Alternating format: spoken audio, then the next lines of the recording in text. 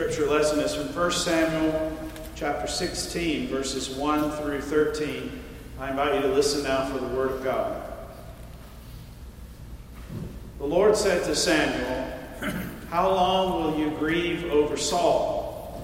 I have rejected him from being king over Israel. Fill your horn with oil and set out. I will send you to Jesse the Bethlehemite, for I have provided for myself a king among his sons." Samuel said, "How can I go? If Saul hears of it, he will kill me." And the Lord said, "Take a heifer with you, and say, 'I have come to sacrifice to the Lord.' Invite Jesse to the sacrifice, and I will show you what you shall do. You shall anoint for me the one whom I name to you." Samuel did what the Lord commanded and came to Bethlehem. The elders of the city came to meet him trembling and said, "Do you come peaceably?" He said, "Peaceably. I have come to sacrifice to the Lord. Sanctify yourselves and come with me to the sacrifice." And he sanctified Jesse and his sons and invited them to the sacrifice. When they came, Samuel looked on Eliab and thought, "Surely the Lord's anointed is now before the Lord." But the Lord said to Samuel, "Do not look on his appearance or on the height of his stature, because I have rejected him. For the Lord does not see as mortals see.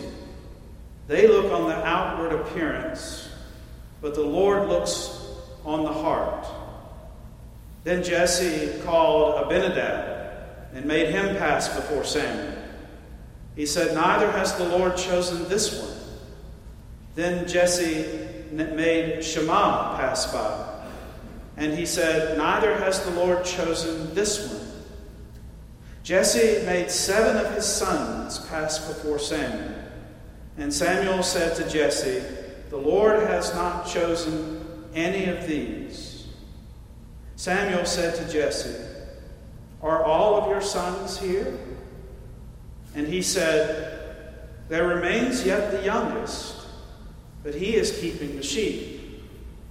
And Samuel said to Jesse, "Send and bring him, for we will not sit down until he comes here." He sent and brought him in. Now he was ruddy and had beautiful eyes and was handsome. The Lord said, "Rise and anoint him, for this is the one." Then Samuel took the horn of oil and anointed him in the presence of his brothers. And the Spirit of the Lord came mightily upon David from that day forward. Samuel then set out and went to Ramah. Friends, this is the word of the Lord. Thanks be to God. I'm a big fan of the Antiques Roadshow. I don't know how familiar you are with that show on Nashville Public Television. I can't tell you the number of times while my children were growing up that they would come into the bonus room and see that show on the TV screen and exclaim, "Dad, really? You're just so old." Maybe you've seen it enough times to know how it works, those of you of a certain age, I suppose. The show travels around to different areas of the United States, and they bring along with them high-end appraisers from auction houses in New York City and Chicago and other places, and experts in every conceivable category of collectibles and antiques. They announce for several months out that they're going to be coming to your city, and they invite anyone who has anything they think might be of worth, but they don't really know how much it's worth, to bring it on by, and they will look at it and appraise it. They'll tell you if it has any value.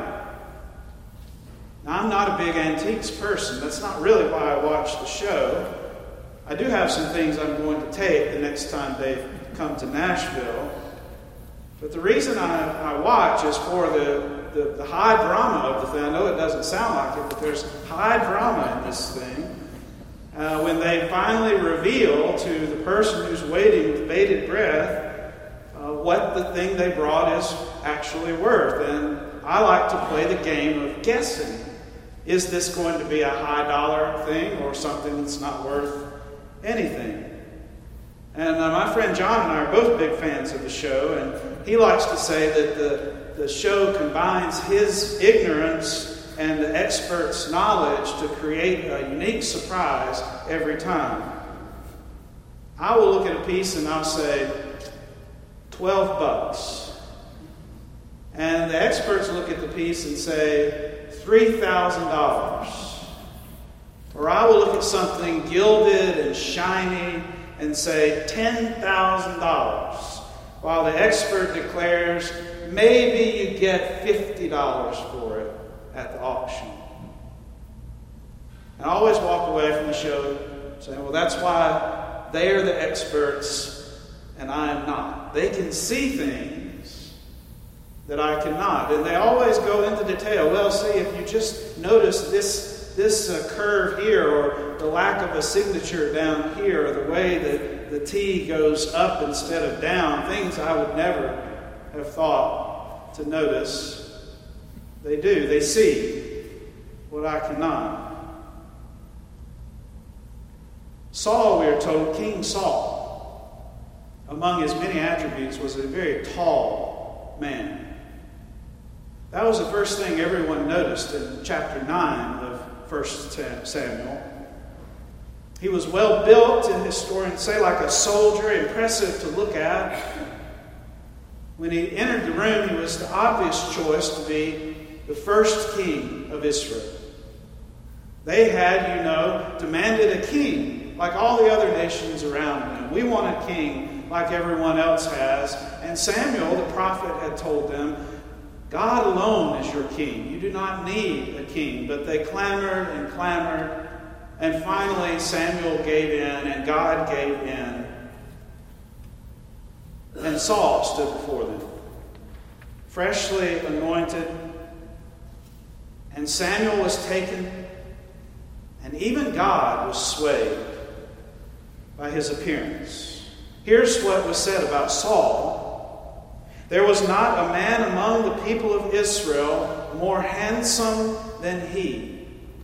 He stood head and shoulders above everyone else. Impressive, King Saul. But something is off about him. And it doesn't take long for everyone to start noticing. Saul is deeply insecure, and his insecurity manifests in bursts of white-hot anger, in haughtiness, in a complete lack of humility. He does not recognize that his anointing has come from God, has come from someone other than himself. Something is up with Saul's heart. Something is wrong with Saul's heart. For the ancient Hebrews, the heart was the seat of all emotions. It was used interchangeably with the word soul. The heart is the truest part of you. It's the place where the person you really are comes through. It's where our intentions are formed. You ever hear someone say, well, God knows my heart? Or say about someone else, she has a heart of gold, or she really has a good heart. And sometimes in the South we'll say, bless her heart. The thing that usually prompts such a statement is a defense of some behavior that has called into question the intentions of the person, or your own intentions. And so you say about yourself, or you say about someone else, well, God knows my heart. God knows what I meant. God knows what I intended. God knows who I really am, despite this thing that happened. And those are words that usually, in someone who has a good heart, those are the words that usually precede an apology. David Brooks, columnist for the New York Times, calls it character. That's the word he would use for heart. Character. In his book, The Road to Character, he describes a central trait among all the people that he identifies in his book as having great character. They all display humility. David Brooks writes, "The humble person is soothing and gracious, while the self-promoting person is fragile and jarring. Humility is freedom from the need to prove you are superior all the time. But egotism is a ravenous hunger in a small space. Self-concerned, competitive, always hungry for accolades. Humility is infused with gratitude. Thankfulness," the Archbishop of Canterbury, Michael Ramsey, said, "thankfulness is a soil in which pride does not easily grow." Character is rather intangible and usually cannot be seen so much in the words one speaks, but in the actions one takes, especially when a person is given a lot of power. Which brings us back to King Saul. His actions belie a man whose heart is sick, whose character is deeply flawed. He's driven by a kind of narcissism that makes him incapable, it seems, of recognizing this in himself. But God sees. And in a remarkable admission, God says, "I am sorry. I repent that I anointed Saul to be king." Even God got caught up in the campaign rhetoric. Even God was transfixed by appearances. But now, he knows. So in sovereign freedom, God plans a coup. God intends to anoint a new king while the old king is still on the throne. And God's already selected the king and sends the reluctant prophet Samuel. Samuel knows what happens when you anoint a new king while the old king is still alive. That usually doesn't end well for the person doing the anointing. But God sends this reluctant prophet to backwater Bethlehem, to the house of Jesse, of the tribe of Benjamin, the smallest of the tribes of Israel. One of his sons will be king. A bit reluctantly, and with some divinely sanctioned deceptions at the ready, Samuel gets the elders of the city to let him in. They too know that when the government shows up, it's usually to take and not to give. So they're a little bit reluctant until Samuel says, "We're just here to worship. We're just here to sacrifice." And they let him in, and he takes his place in the home of Jesse, asking to see his sons. 7 of them. Samuel counts them, 1, 2, 3, 7. He must be feeling good already. 7 is a good number in the Bible. 7 days of creation. It's a complete number. It's the kind of number that's a good sign in the Old Testament. And when Samuel sees the Eliab first, he just can't help himself. Surely this is the one. He must have been quite impressive to look at. Surely this is the one, he thinks. Very kingly looking. But God will have none of it. They had already been down this road once, you remember?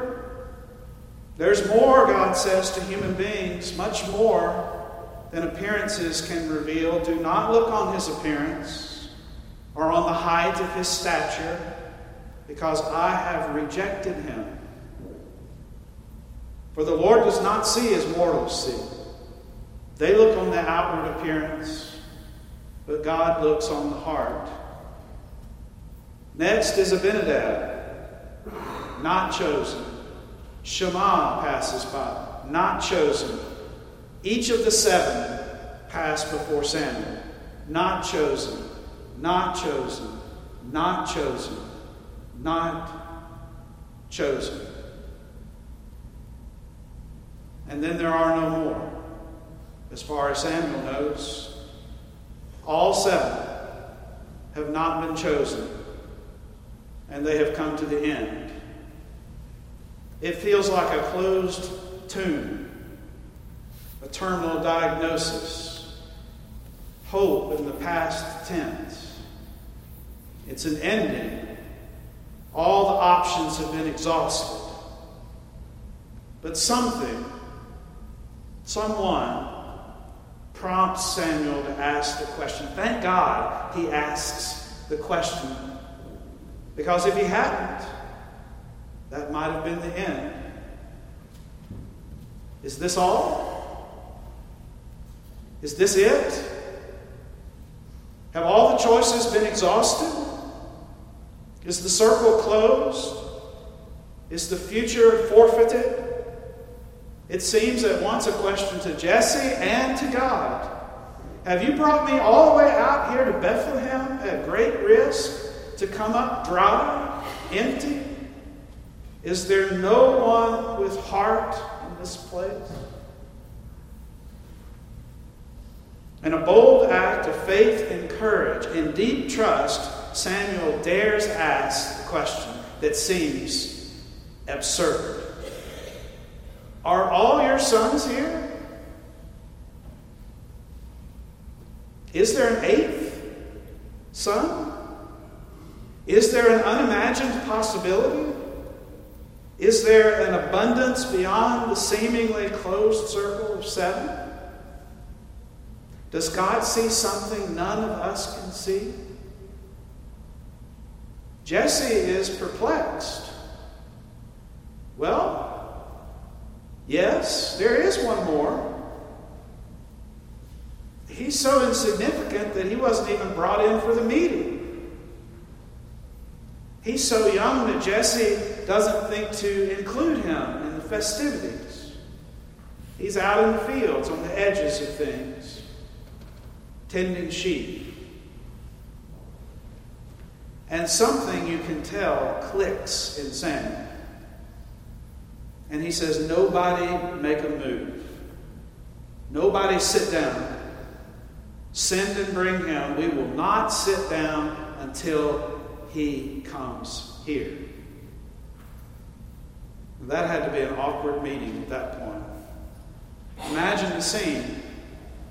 Takes a while to retrieve David. He's off in the field somewhere. We don't even know his name yet. Everything is frozen in place.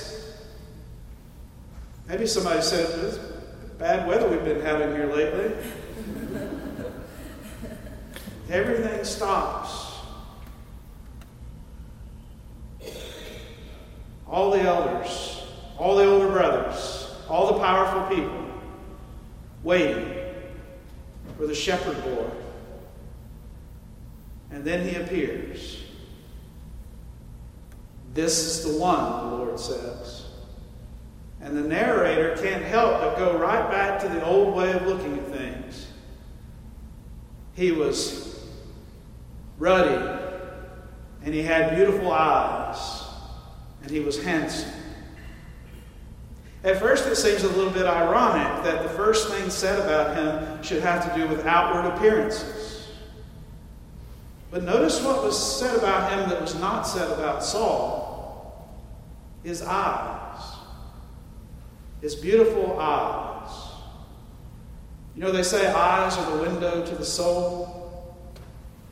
And God's eyes have looked upon this man's eyes that see as God sees. Now, David will not be a perfect king. Far from it.